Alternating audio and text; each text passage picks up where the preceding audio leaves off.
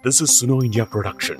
You can now listen to all our episodes on our Android and iPhone app. Download it now.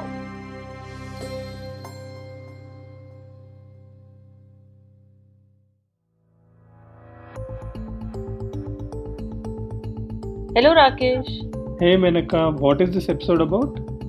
So Rakesh, this episode is about simple innovation that has helped save millions of lives. You make it sound like it is some miracle drug. Kind of is. It's about oral rehydration solution. You know ORS, no? Yeah, it's one of the most commonplace medicines, na? Yeah, it seems commonsensical, right? But amazingly it took years to arrive at an effective treatment for diarrhea, especially for children. Also, Dr. Dilip Mahalanobis, who pioneered the use of ORS during the refugee crisis of the Bangladesh Liberation War in the 70s, died this month. Oh, so it's definitely fitting then to talk about ORS in Science and Us. Certainly. I spoke to Dr. Rajiv Dasgupta, professor of Department of Social Medicine and Community Health at Jawaharlal Nehru University, JNU as people call it. He wrote a piece on Dr. Mahalanobis after he passed away. And I went to JNU campus and we recorded in a park. So you will hear birds chirping and squirrels and an occasional biker passing by. If this therapy is so commonsensical, what was taking so long for the world to figure it out? Yeah, so after I spoke to Dr. Rajiv and read up about it, it's not as commonsensical as it seems. In fact, it's deceptively simple. So let's start from the basics. I asked Dr. Rajiv what causes death due to diarrhea. What diarrhea is caused by are infectious organisms, and the common causes of diarrhea entail about 30 to 40 microbes, different microbes, bacteria, viruses, much rarely fungi, which causes acute diarrheal diseases or ADD, which is how these are generically grouped. But the specific cause can range from, say, salmonella, which is typically through food poisoning, to rotavirus diarrhea, which carries a much higher mortality. Some microbes or some pathogens like rotavirus cause far more mortality because they actually damage the inner lining of the intestine, or what's called the intestinal mucosa, which leads to a diarrhea malnutrition complex setting in, and therefore untreated rotavirus infection, which is actually one of the most severe diarrheas, carry with it a very, very high mortality rate if this is not treated or corrected on time. The intestinal mucosa is important because all nutrients and water are absorbed through the intestinal mucosa lining. And these contain finger-like structures called villus or villi in plural. So some pathogens damage the tip of the villi, and other pathogens such as rotavirus damage the base and the surrounding area of the villi, which means basically that the mucosa, imagine it as sloughing out because of diarrhea. So a child, particularly a small child or a child with low birth weight, malnutrition, etc., is losing both nutrients and water very fast with some of these pathogens, or more with some pathogens than others. And not only is she losing water, but she is also losing nutrition, which means that she goes very, very rapidly downhill. And roughly, if she loses more than 10% of water, that's almost fatal if not corrected very quickly. This is broadly how water loss, along with nutrient loss, leads to the risk of mortality or certainly very high morbidity. Now, essentially what happens is when water is lost, the sodium is also lost. And the sodium balance is extremely crucial, both sodium and potassium. These are the two basic and essential electrolytes that are involved in nearly all cellular functions. Okay. So the loss of water is inevitably accompanied by the loss of sodium, and therefore it is really correcting both volume, which is water, as well as the electrolyte, which is sodium and potassium. That's what is crucial in the management of diarrhea. I read an account about what a child suffering from dehydration due to diarrhea look like. I'll add the link to the article in the references. Will you read? The eyes and the cheeks are sunken, the face is pinched. If the skin is pinched, especially over the abdomen, the skin folds do not disappear for some time. The pulse pressure decreases. In fatal instances, death often ensues on the second or the third day of the disease. Crazy, right? So, what were the therapies available? Meaning, what were people giving for diarrhea before ORS? In various cultural practices, they use food therapies which include a combination of salt and sugar. You mean like coconut water, rice water, and all that, right? Yeah, I also read about this one Swedish doctor who advocated carrot soup. Someone else said dehydrated banana. But these doctors or practitioners lacked information about the physiological mechanism of diarrhea. Basically, they did not know why the salt sugar solution worked, and it was on a case to case basis. In the mid 1920s, intravenous therapy or IV treatment started getting used. This required a hospital setup and was expensive and out of reach for most people in developing countries, basically. As modern medicine developed, there was increasingly the practice of replacing or trying to replace this fluid through the intravenous route. So, at a point when ORS comes in, just as a discovery, or as a principle rather, intravenous administration of fluids or saline is already a very established practice. But the problem is that this requires trained personnel, this requires institutions. You can't really do it at home. And institutions is something which is really very, very weak or missing at that point. You don't have a PHC and the kind of primary healthcare setup. Primary healthcare doesn't exist in that sense. And therefore, this is highly reliant on institutions. It's reliant on trained human resources, skill, availability, logistics, and so on and so forth. So, it's not really available to the majority. Plus, the fact that severe diarrhea leads very rapidly to deterioration of the clinical condition and death or near-death situations in children, particularly small children, meant that diarrhea contributing to childhood mortality with or without other illnesses. Often the child may have another illness, but there is background diarrhea and malnutrition. So that also complicates and contributes. That's really what contributed to high mortality. I read this paper by Joshua Naliburaksin. I hope I'm pronouncing his name right. And this paper was on the history of ORS for this episode. He quotes one American physician, William B. Greenough III, who was involved in the study of cholera. He also worked in many years in Dhaka. Do you want to read? So, I have been in the field with 5,000 cases of cholera when the only thing you could do was drag people who were infected into the middle of the field so that they would not infect everyone else. So, it was obvious that without some breakthrough, you are not going to make a dent in cholera. So, what was the missing link here in the understanding of diarrhea? So it was known that water and sodium needed to be replaced. So earlier what was done or what was the conventional wisdom was one, resting the gut. It was understood then that the gut mucosa has to recover.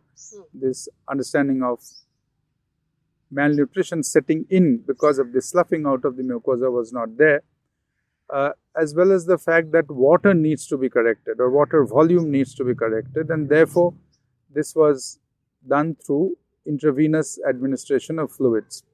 Now, glucose has a very positive role in the sodium getting absorbed at the intestinal level, and therefore the emergence of what is generically called salt sugar solutions.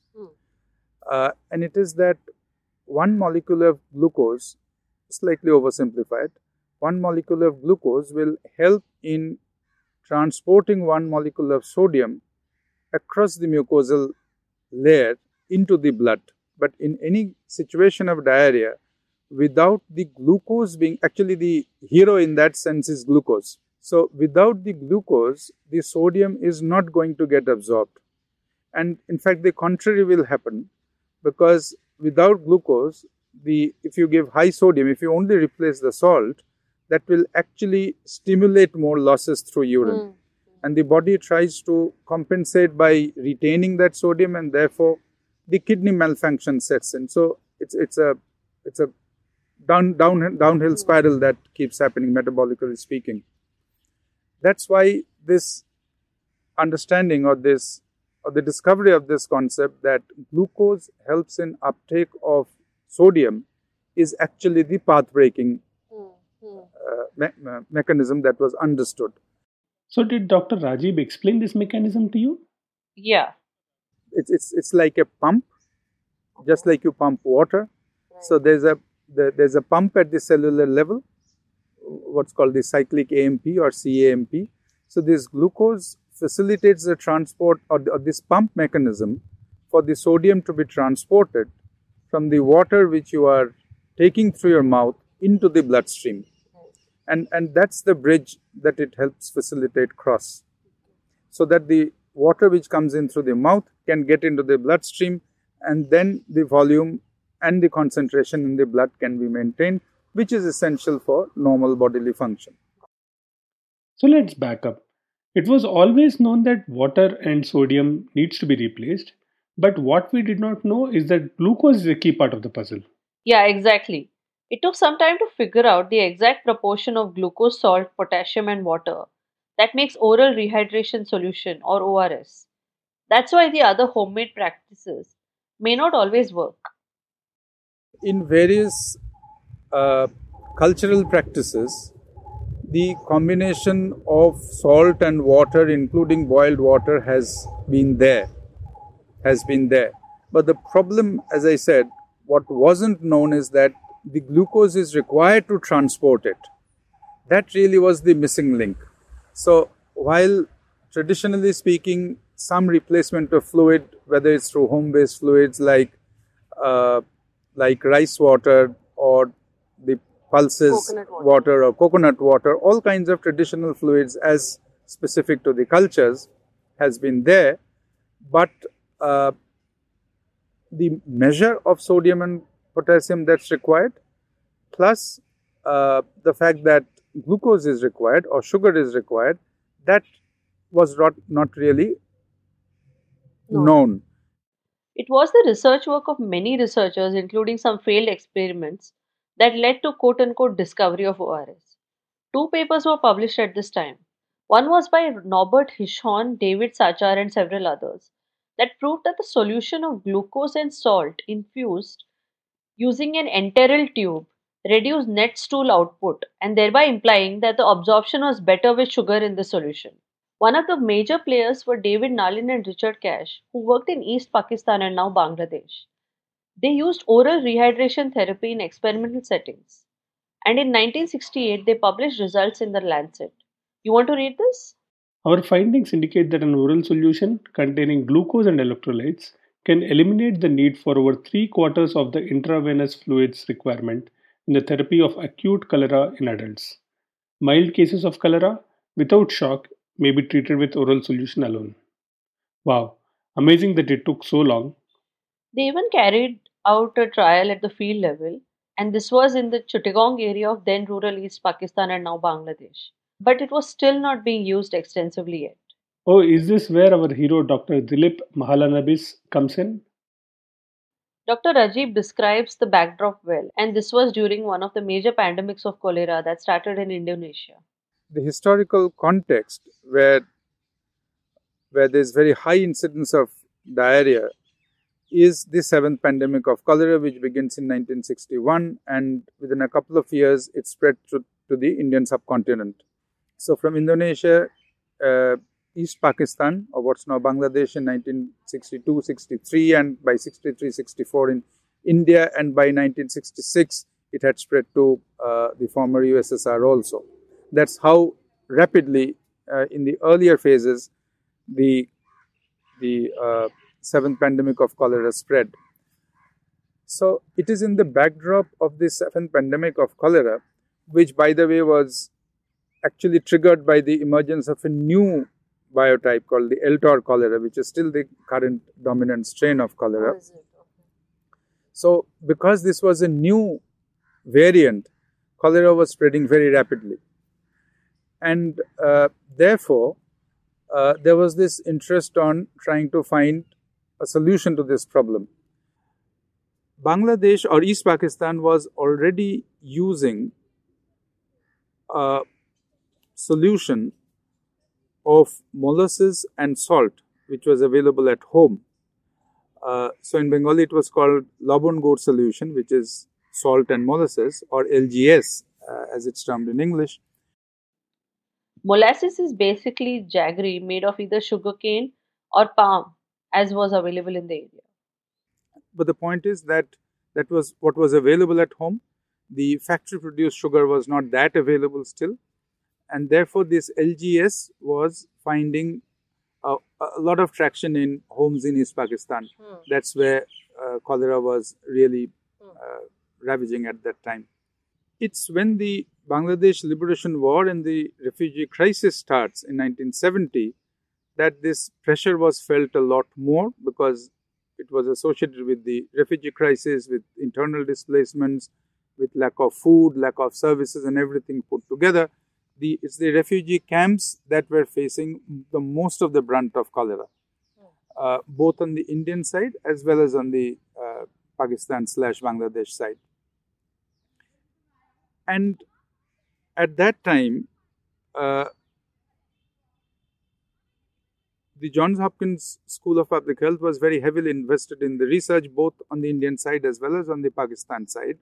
And it's the Calcutta team which was battling or struggling with the refugee or managing the diarrheal disease among the refugee camps along the eastern border in South Bengal at that time. And that's when they were faced with this crisis of intravenous solutions running out, there not being enough personnel, trained or skilled personnel to administer those, and therefore this was a humanitarian crisis in its worst form, of not just displacement but with a disease and a full-blown epidemic raging. And that's where some of these pioneers, not just Dr. Dilip Mahalanobis, but others who are equally eminent and legendary, such as David Nellin, such as Richard Cash. These are all young researchers in the Hopkins Center at Calcutta who tried out or were forced to try out mass administration of something which was still not a mainstream treatment. It was still experimental. But the exigencies of the situation forced them to make innovations, because it's still not available in an industrial form as we can buy it over the counter today, or there's government supply. It was still in the lab development, in the lab stage. The peak of the epidemic was in this place called Bongaon, about 70 odd kilometers from Kolkata. Dr. Dilip Mahalanobis was working on research in diarrheal diseases in children, was sent to work with refugees. This is an interview he gave later. You want to read? When I arrived, I was really taken aback. There were 2 rooms in the hospital in Bangaon that were filled with severely ill cholera patients lying on the floor. In order to treat these people with IV saline, you literally had to kneel down in their feces and their vomit. Within 48 hours of arriving there, I realized we were losing the battle because there was not enough IV and only 2 members of my team were trained to give IV fluids. Dr. Dilip already knew about the evidence on ORS and he felt compelled to use it in this crisis. They prepared premixed packets of dry ORS salts in Johns Hopkins University Center for Medical Training and Teaching in Kolkata. That's where he worked. And these packets had written instructions on how to mix it with the right amount of water. And this was the first time paramedic workers and relatives of patients were instructed to give this oral mixture freely to the patients. Basically, people with no experience or training could carry out this therapy. And to increase the acceptance among patients who were obviously expecting IV treatment, they started calling it oral saline. Dr. Rajiv told me that the setting is important here to note. Dr. Mahalanobis did not roll out this treatment in a controlled setting, but in a refugee crisis situation. Trial is a very controlled setting. Right. And suddenly you are faced with a real life catastrophic situation. And therefore, 2 things. One, they did it at great personal risk, and two, they had to make all sorts of innovations to be able to produce quite literally overnight, not just such large volumes of salt sugar solution, but also to administer it, to monitor it, to keep records, and so on. After all, these are scientists, so they also want to capture what the results were, whether it's really working, whether it's causing more harm than good, and so on. So there is a period, there are weeks of extremely tentative, of a very tentative situation. It's only after a month or so that it's understood that yes, it is indeed helping in bringing down mortality rates. So various studies estimate that what would have been a mortality rate of 30 to 40% was brought down in these camps. This is in camp settings, or these refugee camp settings, to about 5%. Yet these spectacular results, because they were not done in a scientific or experimental context, didn't find the traction among the scientific community that it ought to have been. Plus, the medical establishment was extremely skeptic that this is a very refined treatment. How much salt, how much electrolytes, how much water has to be administered intravenously, and therefore you can't really do this kind of a very rapid and dirty Not trial haphazard, in that sense. Plus, you can't really give it out to volunteers to administer. So this whole politics of knowledge comes in at this point. That's where the resistance came from the then mainstream medical establishment. It's not refined enough, it's not seen as scientific enough, because it wasn't following the established rigor that one would like to. And therefore, not only did it not find acceptance in medical journals, and it also met with extreme resistance from the mainstream medical doctors and medical fraternity. The other important actor, therefore, in this whole story is someone called Dr. Dhiman Borua, who was at the WHO headquarters in the diarrheal diseases program at that point. Remember, these people are not in the WHO, they are part of the Hopkins lab or experimental setup. So Borua's role is extremely crucial, and Borua's textbook on cholera still remains a masterpiece and a classic. Dhiman Borua himself is a 1932 cholera epidemic survivor in Chittagong in Bangladesh. So Borua had visited these refugee camps. He had seen the full-blown cholera epidemic in 1970-71. I mean, he witnessed for himself. He was a witness to the power of the ORS in cutting down mortality, in saving lives in the refugee camp. In the refugee camp settings. And he essentially testified to the global stage of the veracity or the relevance of it. So Borua's contribution lies in actually working through this grand bureaucratic maze that as an institution WHO is, because WHO also has its own technical processes to go through. Those are also, one may call, necessary steps, but at least as in this case we see, it takes what would seem an inordinately long time for this to gain acceptance. And though this is 1970-71 when Bangladesh war is happening, it is only by 1978 that WHO takes it up as a formal intervention and as a formal program. So this 7 to 8 year period is very crucial in this very, very miraculous or near miraculous intervention actually being able to come center stage.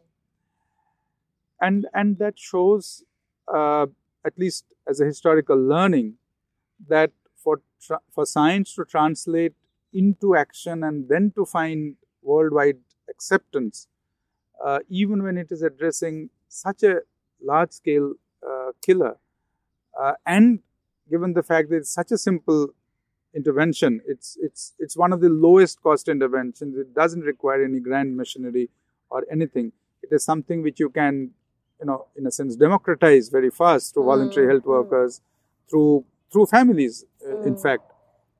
Yet it took such a long time to find acceptance, and then it needed a champion like Borua within to be able to do it, and that's a big lesson of the whole history of ORS. This is a bit of an anachronism because we are constantly looking for magic bullets to very complex solutions, but then when you actually have a very simple solution, it has to encounter a whole lot of complex institutional mechanisms to find acceptance. The analysis by Joshua Nalibo-Raksin talks about how the history of ORS demonstrates the conflict between what is called high-tech and low-tech, between public health and medical research. He writes, and I quote, "It demonstrates how the prejudices of the medical establishment and its reverence for advanced technology can postpone life-saving discoveries." Guess how many children ORS saved? Millions, I'm sure. So in 2007, it was estimated that more than 50 million lives were saved by oral rehydration therapy. This was between 1982 to 2007. That is an average of 2 million lives a year. Dr. Mahalanobis, along with his colleagues, Dr. Norbert Hirschhorn, Dr. David Nalin, and Dr. Nathaniel Pierce, were awarded the Poland Pediatric Research Prize on July 29, 2002. And we celebrate World ORS Day on the same day. Dr. Mahalanobis also received the Prince Mahidol Award in Thailand in 2006 for his contribution to treatment of cholera.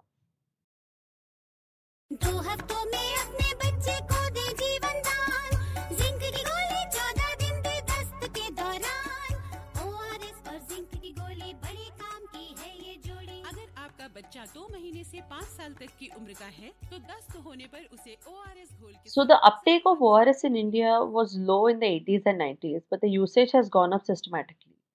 Recent studies have shown the benefit of zinc tablet along with ORS for reducing the duration and severity of diarrhea. The National Family Health Survey 2019-2020 shows that about 60% of children are given ORS during a diarrhea episode, an uptick of about 10 percentage points from 2014-15. There is clearly a lack of awareness, though, still in the community, despite its availability at primary health centers and community health workers. But the word cholera does not ring a death knell like it used to in the 1960s. Through the 80s and 90s, the LTOR variant has become a much milder variant. So it has become a much milder variant, and therefore mortality in general due to cholera has come down a lot. In fact,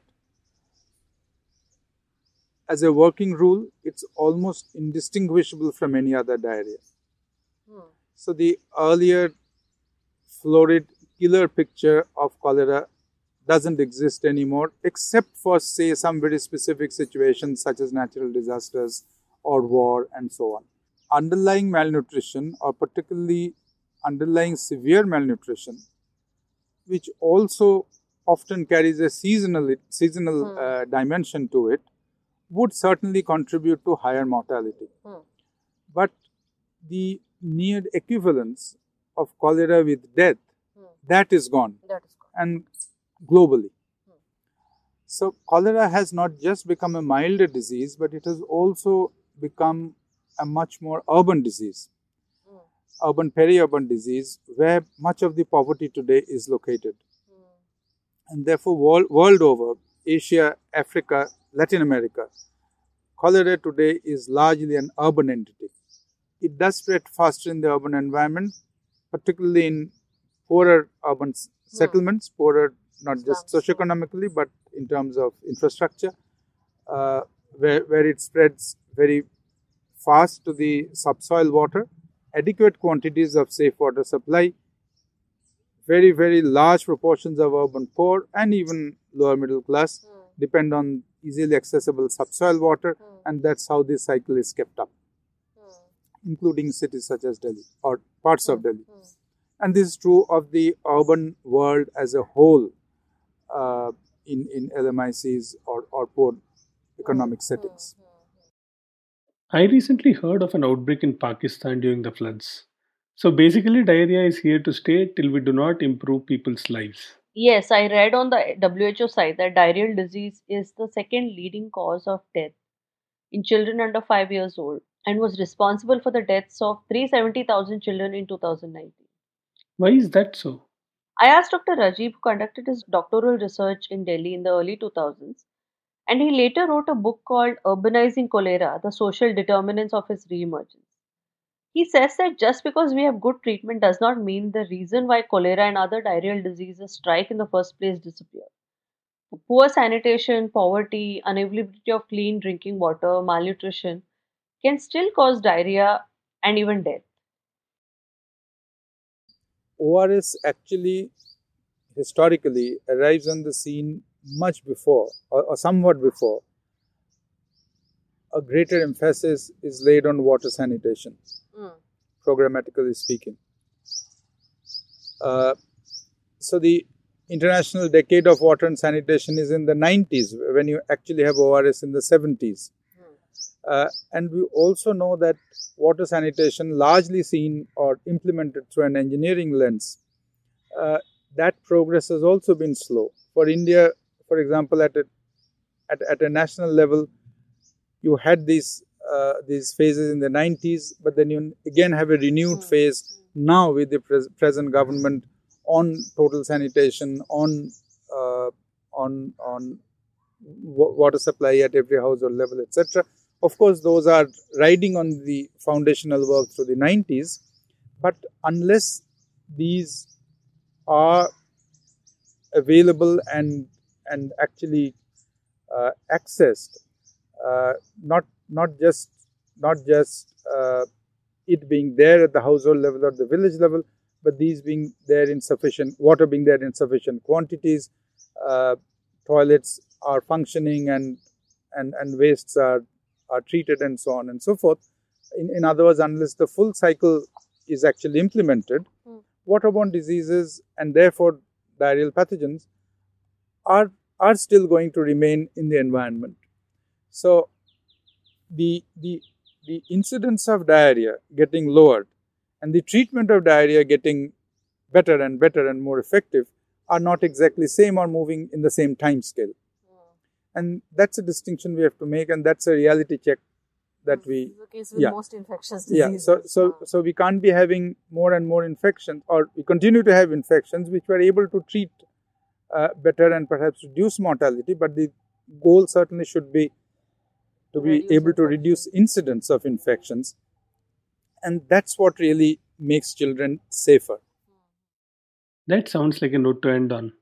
Yes, that's all for this episode of Science and Us. Meet you soon for the next episode. Thank you for listening to this episode. You can now listen to all our episodes on our Android and iPhone app. Download it now.